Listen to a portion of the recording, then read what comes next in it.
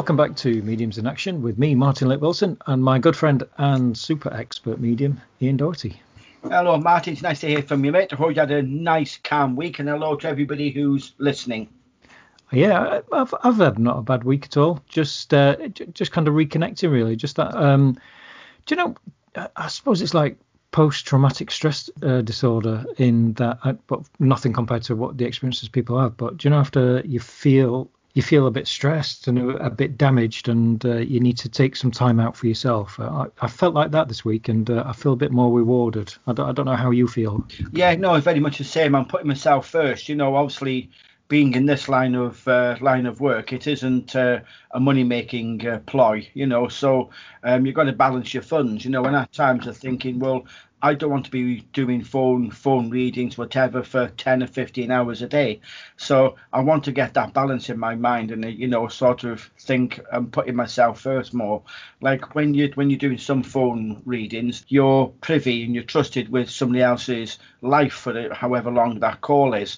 And sometimes it's being deep, you know, so I have to go away and sort of thinking, well, I'm bloody lucky, you know, and sitting down and not having to be in that situation, you know, all of the time because of all the trouble and the turmoil that's been caused by COVID, and in certain points it still is. The spirituality in the work that we do, you know, mediums, doing your podcasts and stuff, we still, you know, it hasn't stopped for us. You know, it's still been the same, but it's got a lot heavier. And I think that at times, you know, in a negative point, people want the answers. They want you to fix their life there and then, and that weighs heavy on one's soul, I think. So it's been more of sort of, not in a selfish way of putting myself first, but making sure that my mental health, my emotional health, and as you said, being nurtured, talking, communicating, spirit side. I think also as well as Ian is a part of giving readings is just being there for the people who phone you so they can communicate the issues that they've got in their life, because, you know, everybody says it's good to talk, and it's incredibly good to, you know, a problem shared is you know, it really helps. So there's that aspect to it, and obviously then there's the reading that comes with it, and I know certain mediums, quite a few mediums who have suffered kind of burnout, really, where what was happening is they weren't doing too many readings, but what they were doing was actually taking on board what people were talking about and then carrying on the emotional effects of that reading as well. I think they had increased stress because of that, because they took on board what the people were experiencing and couldn't shake it off. It's a bit like actors. You know, some actors get so much involved in a particular role that the stressful situation that they're in can often affect people's personal lives because they don't drop the role, you know, and that's I think people like Heath Ledger, who played Joker, after he played Joker, he couldn't drop the role. He was permanently buzzing, and sadly, I think he turned to taking tablets, painkillers and things like that. So it's a strange thing. And as you say, anybody who deals in counselling or communicating with the public, I think you do really need to look after your personal side and be able to walk away from that and do something completely different. Definitely. I think that's where maybe your painting comes in, your art. And I was thinking about that. Yeah, definitely.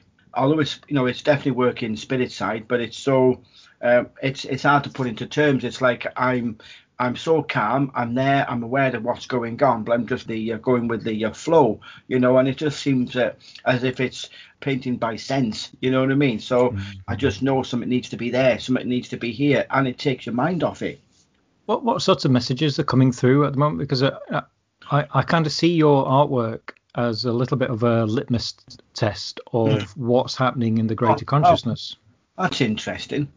Yeah, because I often feel, you know, sometimes we've talked about this, how as a medium you can often be buffered by the consciousness. And what we mean by that is sometimes you might feel down on a particular day and not realise why. And then you discover actually quite a few people are feeling quite down at the moment. And often I've seen in your paintings, I've seen that there's often correlation, I felt, in with the general consciousness feeling of how it is. Oh, interesting. So I kind of, it's I say it's a little bit like a litmus paper in that I can see what's kind of happening. So that's why I like your artwork. Oh, thank you. Yeah, there's as you would imagine there's a lot of romance and there's a lot of people wanting to make sure that their work is there, and but the one thing that is, without sort of coming over negative or down, the one thing that comes through with most of the readings, from Spirit, that as we go through and hopefully come out of this COVID, depending on the Indian variant, then it is very much everything's just going to go bang, it's going to go boom. It's there's a real thirst. People are thinking, well, I've had to sit on my bottom for 1.5 years, I've had to do this, I'm not willing to put up with it, and they're out there doing things, they're grabbing life, so there's a massive upturn, I do feel. I think what's happening with people is that they are now, it's giving them that zest for life. Yes. Where before we've never had something so shake up the world like this, obviously apart from the world wars and things like that. Yeah. But this has been a real big shake up, certainly for the Western world, and I'm hoping that there's a steer towards the less sort of divisive world. I really do not like social media and that how dividing it's making everybody. We all have different opinions and we've all got different ideas about the world. But what social media is doing is allowing the magnification of certain beliefs that really shouldn't be allowed to bloom. What we should be doing is, we should be trying to connect with each other, and we should try to be working with each other for a better future, rather than that person against this person, this organization against that. I think that there is middle ground, and I think it was Matthew McConaughey, I saw him the other day saying, people keep asking me, am I left, am I right, am I this, am I that? And he said, you know what, I'm in the middle. He said, I'm walking down the middle of the road at the moment, it's empty.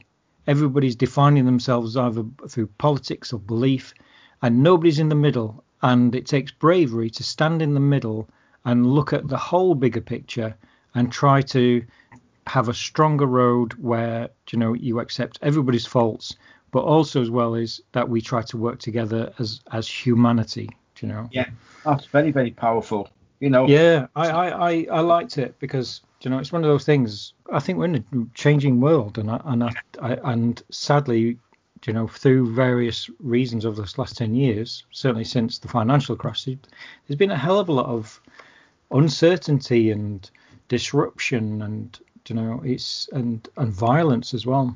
Yeah. And in all nations, not just the UK or America, but, it's all around the world, and things have got to change. But I've often seen that in your.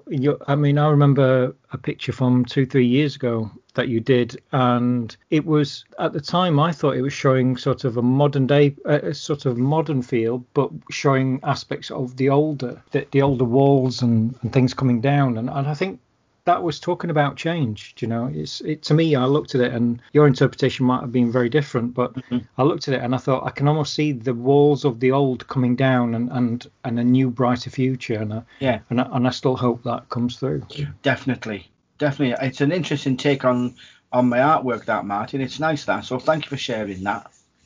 Well, I sometimes, I've got your cards here as well, and I kind of go through several times and I'll meditate on them and I'll see what messages come through, and often I'll get another message. I'll get a message from my guide come through and kind of give an interpretation, because I think certainly with cards, whether tarot or whatever, we've both said, if you get a tarot card, just throw the booklet in the way, which most tarot purists would be absolutely furious about. But I like your cards because I could take what you've written about it and give myself a reading about it, or give myself an insight, but also as well as I can use the interpretation as well with the guidance that you give in the booklet as well. So yeah, I think they're great. Let's do a little plug in. Have you got a few left that people can buy from you? Yes, I have. And bearing in mind of the situation, the COVID, they've actually done very, very well, and I'm pumping my own trumpet here, sorry folks and folkesses.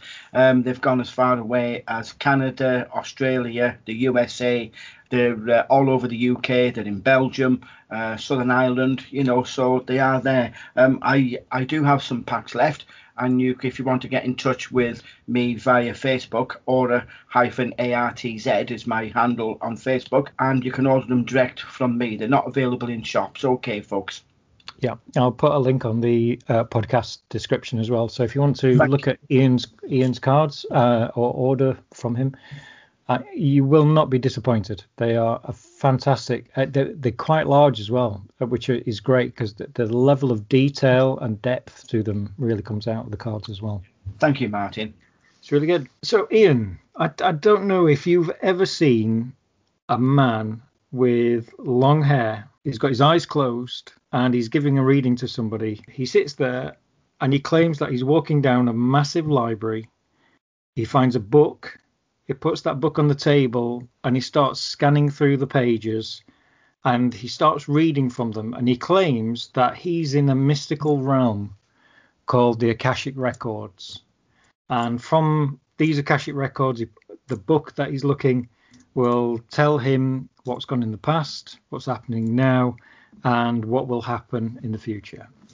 So have you ever had experiences with either people who claim to be reading from the Akashic Records or the actual Akashic Records themselves? Very interesting question, Martin. I have some basic knowledge of the Akashic Records, and I've seen one or two people claim, purport that they are doing it, and I am open-minded, but seeing said people do it has left me a little bit sort of, what the hell is going on?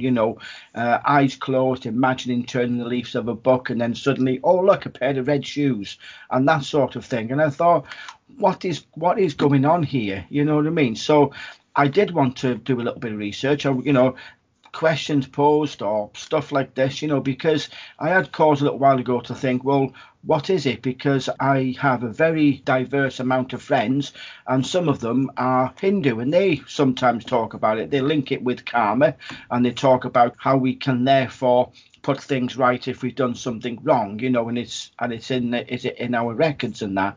And I just found it of what you call it interest, stemming back for thousands of years. It's mentioned in the Bible, the Book of Life. And I was a little bit naive, I dare say. I thought it was coming over towards ancient Egypt, and where the sort of cradle of civilization around that area. And like I say, it is Hindu based, I think, in the the books, the Upanishads, I think. I'm sorry if I got that wrong, people who were listening who were Hindu, but it's very much of, to be honest, when you look at Madame Blavatsky, Helena Blavatsky, I think it's another way of twisting ancient Eastern theology into a Western civilization. So I feel a lot of it, and where the problem is, it's all mixed up, isn't it, Martin? What's your point of view in this? There's two parts to this. The use of the Akashic Records, or the belief that you're using the Akashic Records, which I'll talk about in a minute with you. And then there's the historical perspective. No doubt the Akashic Records, it didn't really exist until Blavatsky. A book in which there is a life, your life is in there, or your death, that goes back a long time. There's many sort of claims in, as you say, in the Bible, or the Book of Life, the Book of Death, the Tibetan Book of Dead. Yeah. There's all these sorts of things where allegedly there's a book with your life in there and you can access it. So that is I would say, a sort of a religious, semi-folkloric belief that has expanded over time. Okay. Yeah. So that's come from somewhere that, is centered into, as you say, into Christianity, into some of the what the Western society says Hindu beliefs. And then what has obviously happened is there was a huge explosion in the occult, or into Indian techniques of meditation, chakras, as people call them. Mm-hmm. I always say chakra, and chakra is what I call modern day belief of what people think what people think chakras are.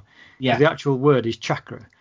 So my feeling is, and certainly what I kind of know is, and I think we kind of said this, is it wouldn't surprise me if Blavatsky was involved, and lo and behold, she was, and I think even she invented the word as well, Akasha. She actually invented the word, and she believed it was. I think she imagined Akasha to be a bit like Moses' tablets, that these were tablets that were held in heaven or somewhere else. Yeah. Now, she didn't call them Akashic, but she called them Akasha, the Akasha, and these were tablets that were held in some area. But Blavatsky wasn't alone. She had a society of theosophists. I can never say that. I can never say theosophy. Yeah. And instrumental in that are several authors who all wrote on the same themes.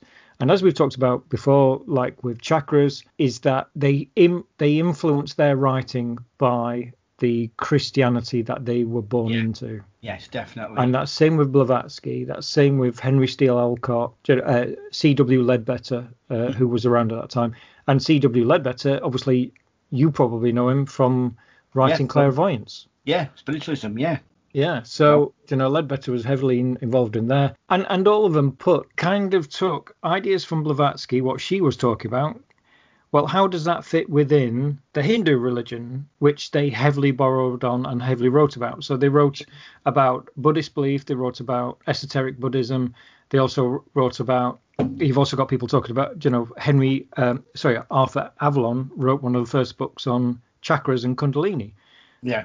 And they tied it together, essentially. They tried to tie all of this together. And people have done that before. People have tried to tie chakras into the tree of life of the Jewish tradition. But these are two very different traditions. And you can't mix chakras with the tree of life and kind of imagine that would work. So it's a real big mishmash. But it was actually very, very influential, because obviously Blavatsky's society was international, and it took off because there was definitely a black hole at that time in the belief system pre-World War One, and people started dabbling in the occult, the paranormal. It's the birth of Ghost Club. It's the birth of SPR. William was, kind of starting off, 1880, was it? 1885 or something like that? It'd be after 1881, That was it, exactly. So this is the time, in fact, in 1881 was two. In fact, 1881 and 1882 are two of the biggest books that mention Akashic. Yeah. And actually they said Buddha was apparently linked to the Akasha, the Nirvana, and that was 1881 and 1883. So I have no doubt that actually William was aware of those as well. It was a real black hole time, and it was filled with this Eastern knowledge that was heavily Christianized. But like chakras, there's a problem. Yeah. Because what happened was, because India was essentially taken over by the British, and India became a British member of the British Empire, what happened was the beliefs went back. So they came from India, they were Christianized, they were added with Blavatsky's influence, and then these texts went back. Yeah. So the problem is from sort of 1910 onwards, and especially after the independence, I think, was in 1946, but don't quote me on that. But then what we have is a situation where there are some parts in India where people are talking about the original aspects of the Yoga Sutras, the ones that are unchristianized. Yeah. And then there are also people who also talk about the Yoga Sutras that have been Christianized and are linked to the history of Atlantis and all that sort of thing. So it doesn't make sense to me from a historical perspective. That's my point. But I think it's ancient beliefs, Mahatmas, where I think it comes down as great souls, or theosophy meaning divine wisdom and that. But I do feel here it started whereby, because even spiritualism now has on some of its courses, the required reading is Madame Blavatsky.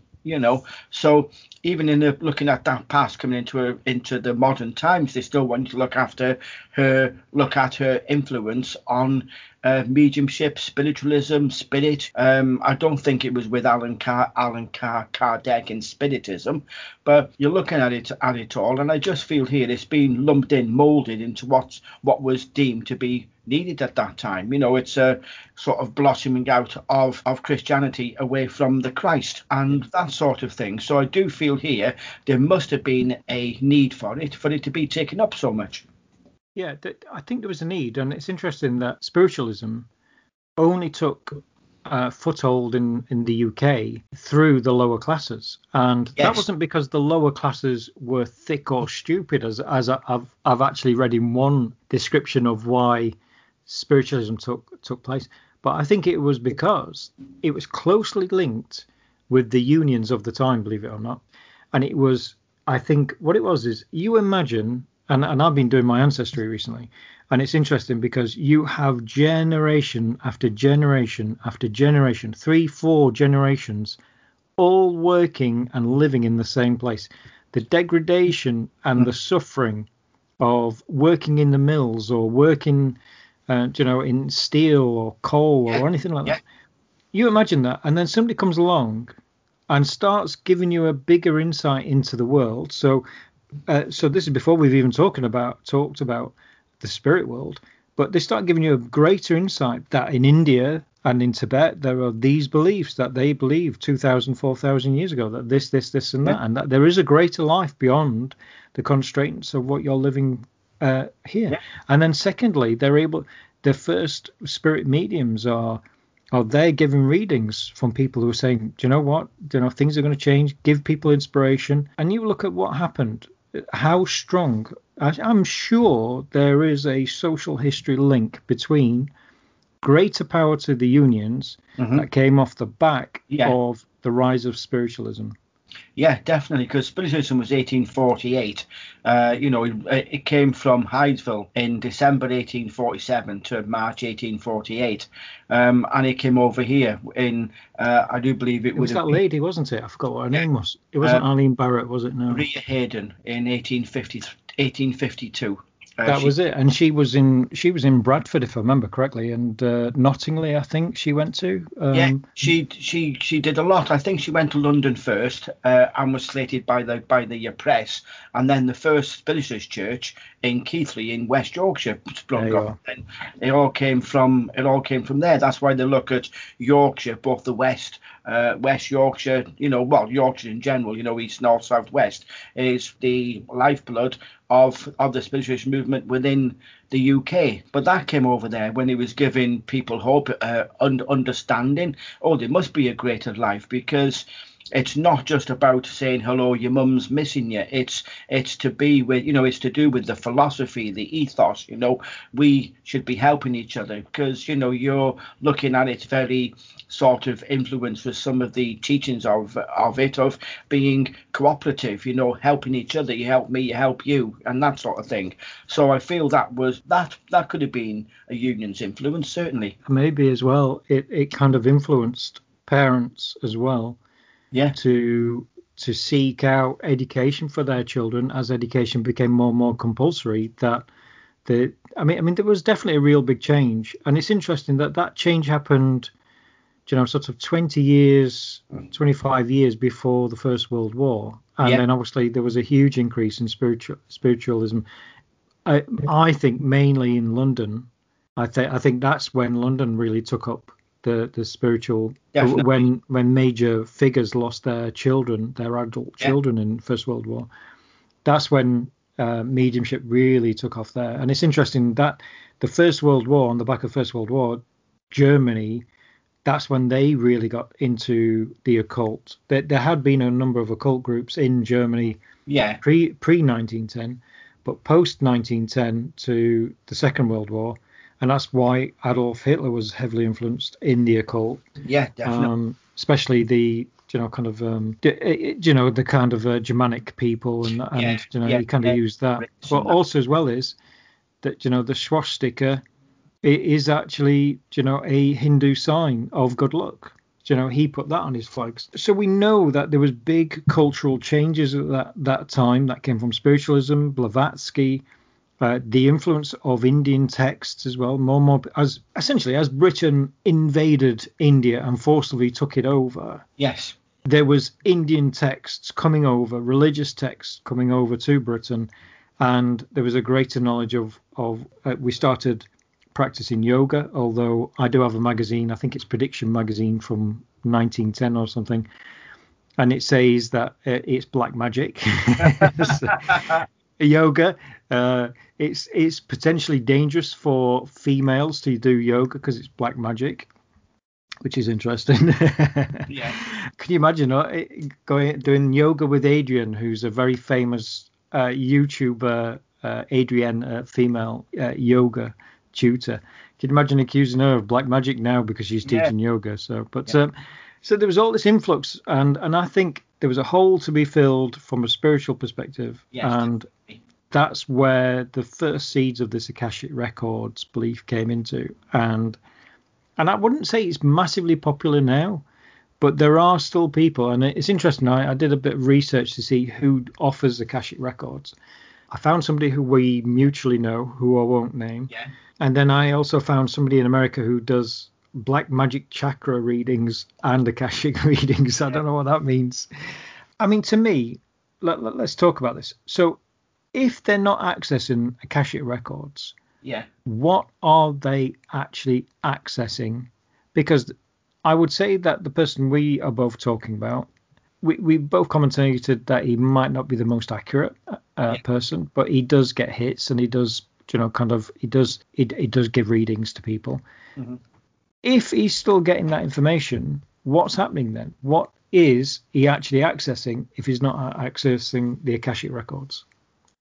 Yeah, I think it's like a global consciousness, because when you think about it, it's we are, whilst we're in the physical body, and our spirit, our soul, if you wish, is housed, within this earthly body. It becomes muted as into what it can or can't do. It's got to fit into it's got to coalesce into something that's not its first sort of natural medium, pardon the pun.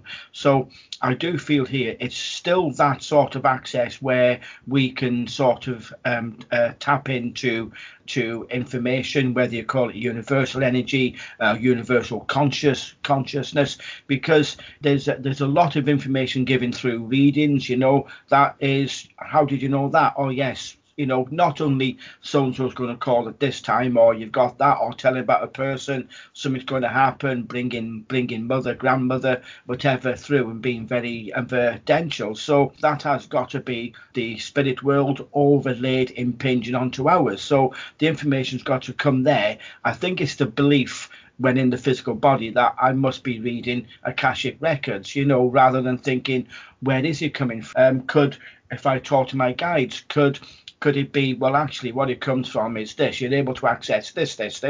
Is it to do with your own, the knowledge of your own spirit? Is it to do with your frequency, all your vibration? I don't like using that, but it fits in this way. Are we able to use a certain amount depending on the development, the evolution, would be a better word, the evolution of our own soul, and what we can or cannot access? Maybe our previous lives, if you believe in reincarnation, lets us have access to more information. Maybe it's that way. But I feel the physical life, we'd like to put labels on things. So, I'm getting it from the Akashic Records because it makes me sound better. I kind of think certainly that there are mediums who try to create niches for themselves. Yes. To try and stand out. So, we've had the people's medium, we've had the gangster medium, we've had, kind of world's youngest medium and all this sort of stuff. So there are these niches, and I think Akashic Records is quite an easy niche for people to choose. It is. I think my feelings is, as you say, if they've been taught that this is how you access this information from either spirit or the global consciousness, they've been taught a visualization exercise. So they have been told, imagine a library, imagine you walking down, imagine a book that stands out to you. Pick that book. What color is that book? How does it feel? Is it light? Is it heavy? And then suddenly you are then into no different from picking a tarot card, because you pick a book. Is it heavy? Oh, this is somebody who's quite old. This is somebody who's got a long life expectancy. Is it red? Is it gold? Is it black? Is it, you start your readings beginning there and then. You put the book onto the table, you open it up, and you can whiz through and you begin to see certain things. To me, you're right in what you say about this could be just a visualization exercise that eases the pathway in which we can access. It's essentially, it's easing the way how we can access the global consciousness. I would also argue that what could be happening is that this person is essentially talking to spirit, but doesn't realize. Yes, yeah, very, very much so. And it's their need to clothe it in a label, a title, so they can give, they can have or seek direction. Oh, this is how I work. I totally agree, and I think it's one of those things that either they've been taught that way and they are stuck that way. But I think if the people we know who do Akashic records, if they actually thought, okay, I'm going to try and communicate with my guide, and then I'm going to ask them to bring through information, and I'm trying to bring through spirit, they might actually have far more accurate readings. And secondly, they might actually be able to give some descriptions of the person who's actually giving the message, because that's what it's very impersonal, Akashic records. And what I'm thinking is this might also be, as we've talked about in the past, is that you, Ian, are very analytical. You come from a job that you had to use your analytical mind, and therefore, when you are doing your mediumship, you're very much on the details. It's all about the detail for you, and that's because that's how you're built. That's your your mental pathway. Yeah. Now, could it be that some people who do the Akashic records, the reason why they like the Akashic records is because it removes any personability, that there's no connection with the person. It's very impersonal, I think, Akashic records, because essentially you're visualizing yourself reading a book, saying whatever you see and whatever you feel, without a connection with spirit or a connection with the reader. It's taken the responsibility that a medium has ethically to be as honest as they can, to bring through that evidence in the best way that they can. And your mediumship, is clouded by your own personality, as you just evidenced with me. Maybe it's a distance thing, it's the book. If somebody says, oh no, that's wrong, well, it's what's in the book, so therefore I'm not taking personal responsibility. That is, take it or don't. Essentially, I think, I don't want to say Akashic records is rubbish or anything like that. There is a grounding in belief that there is a record, a book, whether it looks like a physical book on a library and you can open it up and you can say, oh, there's a pair of red shoes here or whatever, or that I can see a living room with curtains in it. I don't think that is the case. To me, it's a visualization exercise in which you are connecting with consciousness, but that consciousness might not be just like a global consciousness that sits there that we can access like a hall of records, but what it might actually be, it might actually be spirit, and there is a missing out. You're only seeing the communication, you're not seeing the bigger picture, I don't think. No, that's it. I'd share some words, if I may, Martin. I had to sit down when I was waiting for delivery to come. Not pizza, though. Okay, folks.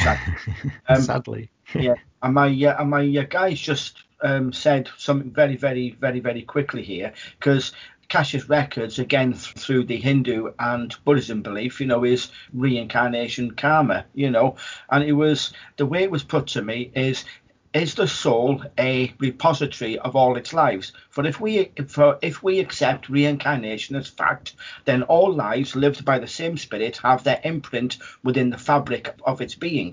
Can it therefore be accessed through an extremely deep meditative mind?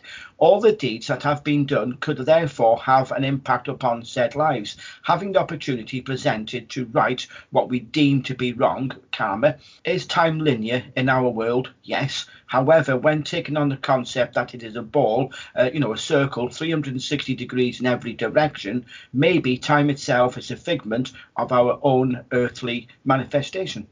Excellent. That's really good. You'll have to write that up for us, Ian, and we'll have to put it on a Facebook page. It's really good. And did that come from William as well? Yes. I think we'll leave it with William's discussion.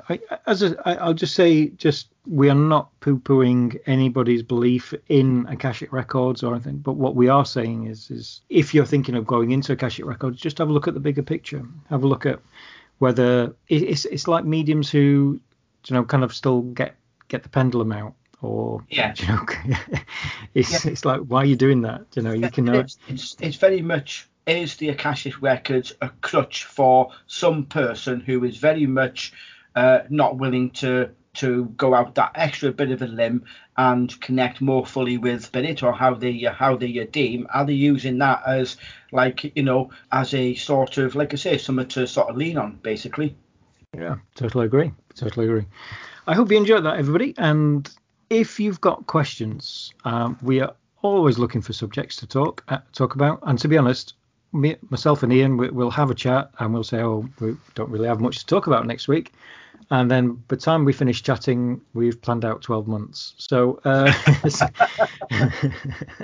so if you've got any questions, please let us know. We did one on a student's experiences a couple of weeks ago, and that was very well received. We're glad a lot of people got a lot from that particular episode. But if you want us to discuss particular areas of mediumship, clairvoyance, or psychic ability, please let us know. Again, I think personally, Ian, we should be chatting about the medium who I saw this morning, who is married to the ghost of Michael Jackson. I was thinking the same.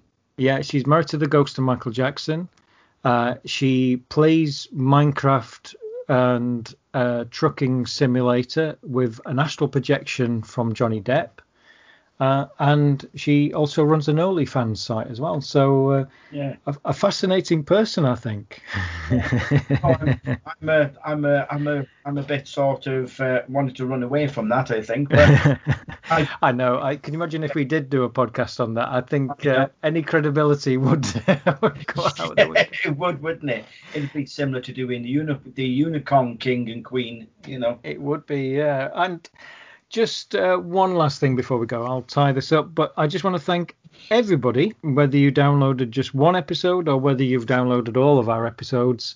Thank you ever so much. We reached 100,000 downloads this week. It's taken us since the beginning of November 2017. Yep, we've been going that long. And I think we've got 52 episodes now.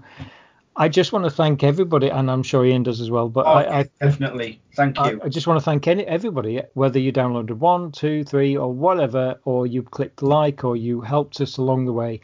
And for all the special people who've purchased our courses or bought us coffees, our donation system, it all helps. And above all, what really does help is all the lovely kind words of support. Oh, definitely.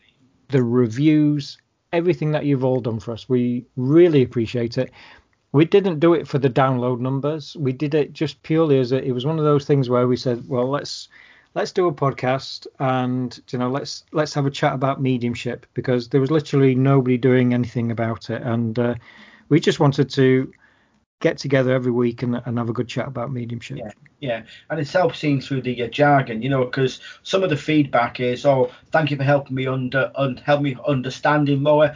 Thank you for this. Thank you, give me an insight into things, and that is what Martin and I want. We want people to be helped. It's not changing people's minds, it's helping them understand that there is mediumship, there is life after physical death, there is a lot of things to this world, and it's very much cutting through the rubbish. I was going to swear there. Cutting through the rubbish that is all brought up, all the jargon, the self-belief, look at me, I'm better, and seeing it for what it is. Absolutely. And the important thing for us is that people are getting something from this podcast. It's not about profile. It's not about our ego or confidence or anything like that. It's about really that people are learning.